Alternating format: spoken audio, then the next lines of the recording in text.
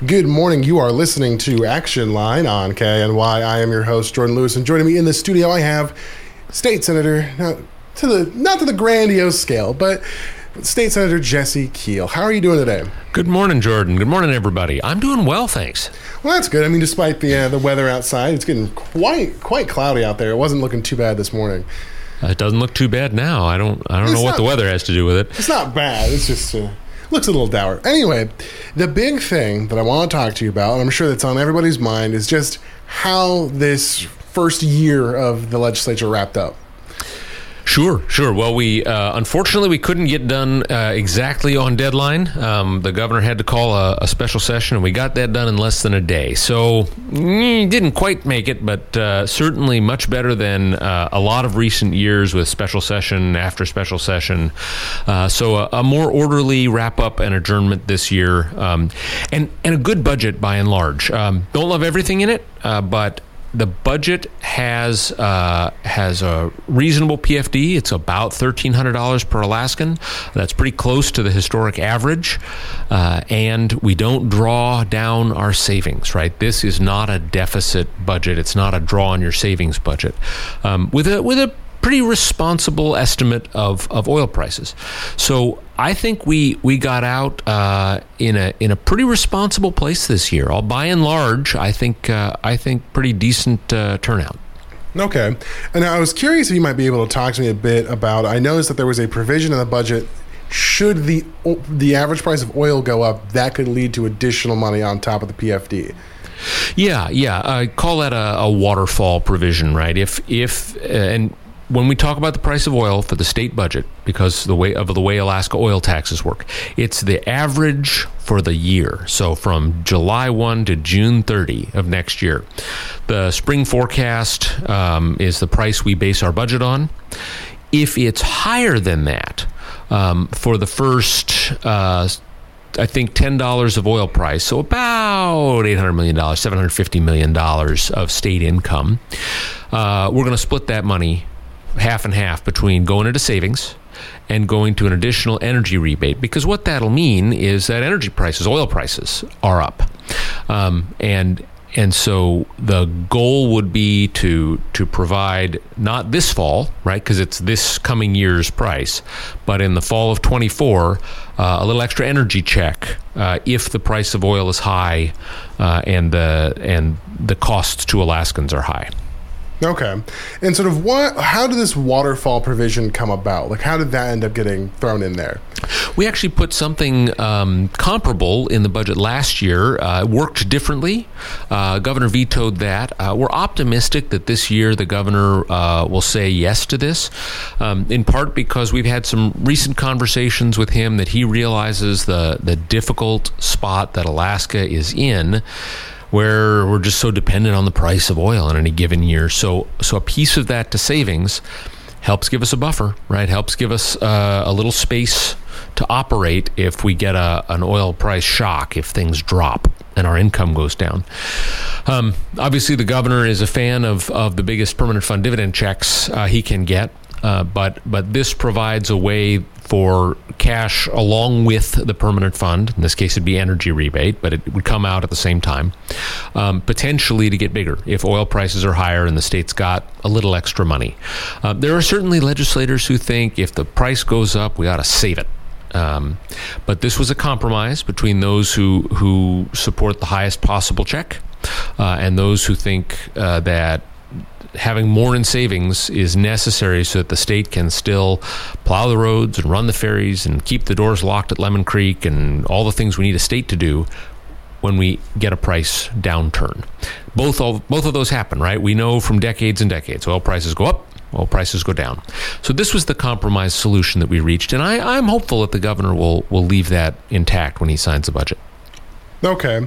And now I'm sure the other thing that folks are going to be curious about is, why did we end up having to do that one-day special session? Obviously, as folks know, that was purely to address getting the budget done so that we would have one before getting to July 1.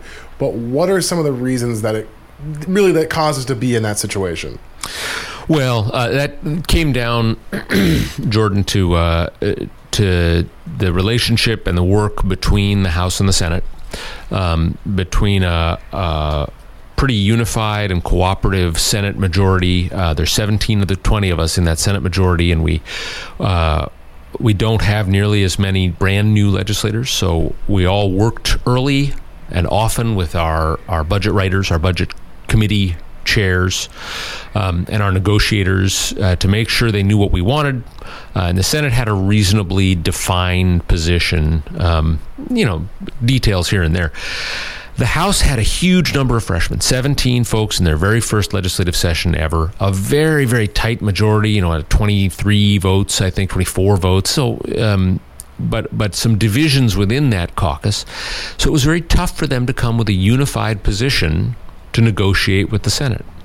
And that just took longer as a result, right? It's difficult to negotiate with someone who says, well, I want X, but they may not actually have the votes to do X on their own side of the ledger. So that resulted in more back and forth, and unfortunately, when you get that kind of dynamic, some people press their advantage. I don't think the Senate's behavior was perfect or always super polite and collegial, and that makes it harder. But we got to a reasonable place, I think, with a reasonable outcome, and you saw a budget pass with a pretty broad and interestingly bipartisan vote over in the House. Gotcha. And then I imagine that's not to say that with those freshman legislators, that is a large part of what caused that difficulty, because it sounds like a lot of that is they wanted to, thoroughly read through things so they could vote based on, their ethics, their morals, their positions on these issues. Sure. It's fascinating with as many freshmen as we have, as many brand new legislators, and that's not a bad thing, right? By any stretch, Alaskans made a choice about who to send to represent them. And those folks wanted to look at the budget bill, look at what was in it, and weren't always prepared to delegate as much authority to their budget committee chairs as is traditional, as is past practice. And so sometimes those budget writers in the House had a tougher time. They couldn't necessarily count on their group to be with them as consistently as they might hope, and as has been the practice in previous legislatures. So the House was in a tough spot, and I don't think that's for bad reasons, right? I think any member ought to look at what's in the budget and decide, well, I love these things and I hate those things, and these five in the middle, I got to think about how I'm going to vote, right? When someone comes to you and says, if the package looks like this, can you vote for the total package? This will be the budget bill. You need a second to think about that. And if you haven't been around it for a long time, you haven't been actively involved with it for years, you may need longer to think about it. And the answer is a little bit more likely to be no. I can't compromise on item 1 and item 27, but I can compromise on, items 12 through 16, and the rest I like. You just have to work with people on that. With a whole bunch of brand new people, it's a little tougher to do.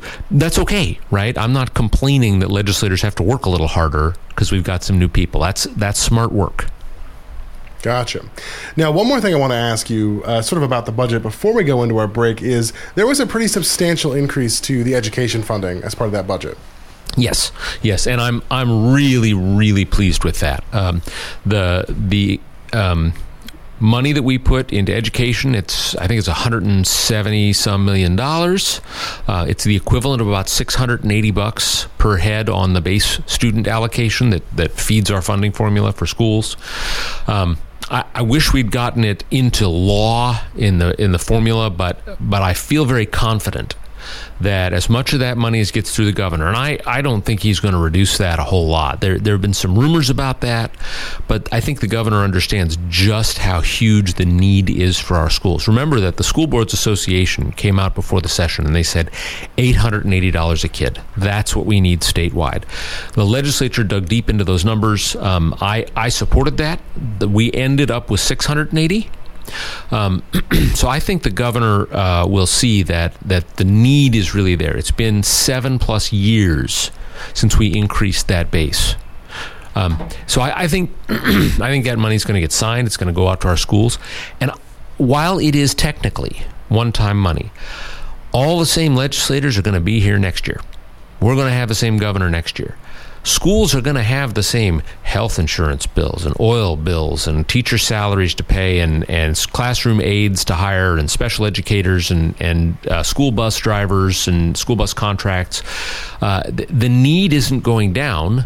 And not to put too fine a point on it, for some of the folks where votes could go either way, next year is going to be an election year. Folks are not going to get interested in cutting school funding from the prior year when they're going to look at the voters and say, I want you to return me to do the same job for you again. Anchorage was talking this last winter about potentially closing a bunch of schools. Fairbanks did close some and was talking about more. The voters there, I don't think, will stand for less education funding a year from now. And we're going to have the same legislators, a majority of whom, in both bodies, ran on increasing school funding. So I'm feeling confident that we'll repeat, if not boost a little bit, that school funding number the following year. Gotcha. We are going to go into our break. When we come back, I'll maybe sort of touch on a few of those things you mentioned with education, then move on and start talking about some of the bills towards the end of the legislative session. You are listening to Action Line on KINY. I just realized a tech thing. There we go. Welcome back to Action Line. I am your host, Jordan Lewis. And joining me in the studio, I still have State Senator Jesse Keihl. Now, in the first half, we spent a lot of time sort of talking about how the legislature wrapped up, talking a bit more about those budget details. And I want to talk to you a bit more sort of about the education end of that and how you were talking about how since next year we're going to be having some of those re-elections, you wouldn't see any of them or anyone cut school funding, especially after now we just did a whole bunch of increases to school funding. And this is me kind of thinking of it from an optics perspective, would look good, I would imagine, for most folks that you've gone for that increase in funding. And so now that they'd be going into the next election, you wouldn't see anyone kind of doubling back on that, at least in theory. Yeah, it's very hard for me to imagine. I mean, could the price of oil go to $15 and we're desperately broke? I suppose schools would only be one of our many, many problems at that point. But, kids don't get a second chance at their second grade year, right? So I don't see that as a major risk. I think we'll be able to sustain this. We've just done a catch up on school funding. I think we'll be able to sustain that going forward. Okay. And I think it'll be interesting to see how you guys all choose to handle education funding next year, especially because, like you said, it isn't written into law. So this is very much a one-time funding increase. Yes, but I'll point out that the law also says if the legislature puts less money in, you just reduce it. Pro rata, you just spread the cut. So it's as secure as it ever is. Okay. Well, one of the things I want to talk to you about, and you and I talked about this a bit before the show, was the pensions bill that was kind of going on toward the end of the session. So what would you like to talk to me on that front? Yeah, so I guess the shorthand is the pension bill is continuing in the interim, and we're talking to one of the Finance Committee chairs in the Senate about having an additional hearing. We got some very strange new estimates from an actuary, and what we had was professional actuaries who disagreed in whether this system was going to save the state money or cost the state money, and so we have worked, and the administration is now working with the bill's sponsor, and we're putting the actuaries together so that they can hash through all the details and the nitty-gritty stuff, and they can come through with singing off the same sheet of music so that we're using the same analysis and figure out what went so wonky there. And that's going to let us analyze the bill and if it needs changes, make those changes so that we can move it forward early next legislative session. So I'm really looking forward to that. Restoring the opportunity to earn a real pension for public sector workers is one really important tool in the terrible turnover problems we're having. We had an analysis at the Finance Committee this last session from a former director of legislative finance who just showed in crystal clear terms the economic incentive of the system we have now for any young Alaskan is to start your career with the city or the state, with a public or a school district, a public sector employer, work 5 years and leave. That will put you in the best financial position for yourself and your family. What does that do to school district budgets and city budgets and the state budget? It cranks them up. Turnover costs money, right? What does that do to the services we provide? It ratchets them down because new employees just aren't up to speed yet like long-term experienced people are, right? So you are paying more and getting less with the system we have now. And he couldn't have put it in any starker numbers, right? The guy has an economics background, and it was just crystal clear. The economic incentive of the system we have now, get your training and get out. Dump Alaska with the cost. That's not going to work long term. If we want on a state of Alaska, if we want Alaska schools, Alaska cities that work, we need to lower the costs now and increase the benefits that Alaskans get, the services Alaskans get going forward. A pension is a key part of that. So I'm really excited about this bill in the next legislative session, and we're going to work on it through the interim to make sure it's ready to roll.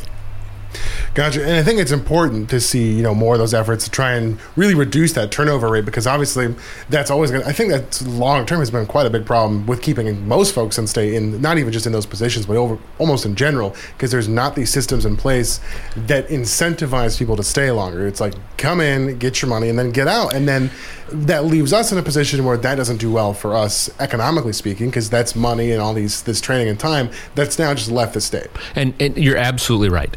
And I don't want to sell you a magic wand here, because you wouldn't buy it, right? These systems are complex. People are complex and different. But when you look at large groups and when you look at how do we set this up to get the best bang for the buck for Alaskans, because it's not my money any more than it is your money and your listeners' money. It's Alaskans' money, right? This gets a better bang for the buck, both on the front end with the cost of the system and on the back end with the services Alaskans get and reducing costs year over year for providing those services. That's where we ought to be headed with any decision we're making if we're going to do the best job for Alaskans. Gotcha. Now, this is somewhat more of a curiosity question, which is, were there any bills that didn't quite, get across the line that you were things that you were really pushing for, things that maybe just didn't quite get there or somehow got dropped kind of towards the end? Always. There always are, and there always will be. I did... it's not a race. It's not a scorecard thing. I managed to pass 2 pieces of substantive legislation this year. I believe the first regular bill that passed both bodies of the legislature was a bill of mine that the governor signed about a week and a half ago, and that honors our service-disabled veterans by giving them the same hunting, fishing, trapping license that we give to our senior citizens. It was a different license before. Those are going to match. It's also the same free hunt, fish, trap license for our active duty Guard members. That, of course, is an annual license, not a lifetime, because it's only good while you're active duty. But that's a thank you and a recognition of service to those who put on the uniform, and in most cases there who were disabled during the course of their service to our country. The other bill that I passed, I actually ended up tucking it into somebody else's legislation with his agreement. It was a handshake, not a hijack, I promise. Was the bill dealing with PFAS pollution from firefighting foam. And we don't have heavy manufacturing in Alaska, so that's pretty much where it's all come from, where people have these PFAS chemicals in their drinking water. It's come from firefighting foam. And so the bill forbids that going forward. There are safe and effective alternatives out there. The FAA is in the process of approving them for use at all our airports, and this bill takes effect at the top of the calendar year, right? So we'll have those alternatives out there. There's a delayed implementation for the oil and gas industry, which doesn't have alternatives yet. They're getting close. And once there are alternatives that work, that are safe, then the fire marshal will implement that part of the bill too, and we will stop having these PFAS chemicals that are poisonous at such tiny amounts getting sprayed and ending up in the water table and ending up in your drinking water or in Alaskans' drinking water. You asked what didn't pass, though. What are we short on? I have a resolution that deals with oil spill prevention and planning out, especially in Western Alaska, I think out the chain and up the West Coast, and calling on the Coast Guard to do a better job collaborating with Alaskans as they write new standards. That's in the House Rules Committee. It's poised for its final vote. They just ran out of time. And then the other bill I have that's over in the House, it's actually got a couple committees yet to go, is that address protection registry that I think we've talked about before, Jordan. Those are for folks who have survived domestic violence or stalking or sexual abuse, and who need to pick up stakes and move and restart their lives. They need to be able to vote, to register a car, to register their kids for school without exposing their actual address to where their abuser or their stalker could find it. And this bill provides them that. 40 other states do this. We'd be number 41. I'm optimistic that we'll get that bill moved forward next year. Gotcha. And we had talked about that one before, so I was curious where that was standing. Now, we are running up pretty close to the end of the show here. So do you have any closing comments? Well, 2 things. One is that in the budget, we have some money for childcare. And it's just a recognition that childcare is an everybody issue. It's a workforce issue. It's a family issue. It's a military issue. People can't go do what they need to do if there isn't a safe place for the kids. And so I'm optimistic that the governor will leave that alone in the budget. He won't veto it. The other thing I want to tell you, I want to tell all the listeners is the Juneau legislators, Representative Hannon, Representative Story, and I are going to have a town hall. It's about 2.5 weeks away now. It'll be Thursday, June 22nd. This time we're going to have it in the JDHS Commons. We've been out in the Valley for several of these. 5:30 to 6:30 p.m. on Thursday, June 22nd. For folks listening in the Haines area, Representative Story and I are headed your way. We're going to have a town hall at the American Legion Hall this Wednesday, 6 to 7 p.m. So actually tomorrow. So I look forward just to always getting a chance to meet with folks face to face, talk about the issues, answer questions, hear people's thoughts and comments, and course corrections if I've been doing it wrong. I need to hear that from you to do the best job for you. Alrighty. Well, Senator Keihl, thank you for coming on. It's always fun to talk with you and learn what's going on in the legislature. Thank you, Jordan. You've been listening to Action Line on KINY.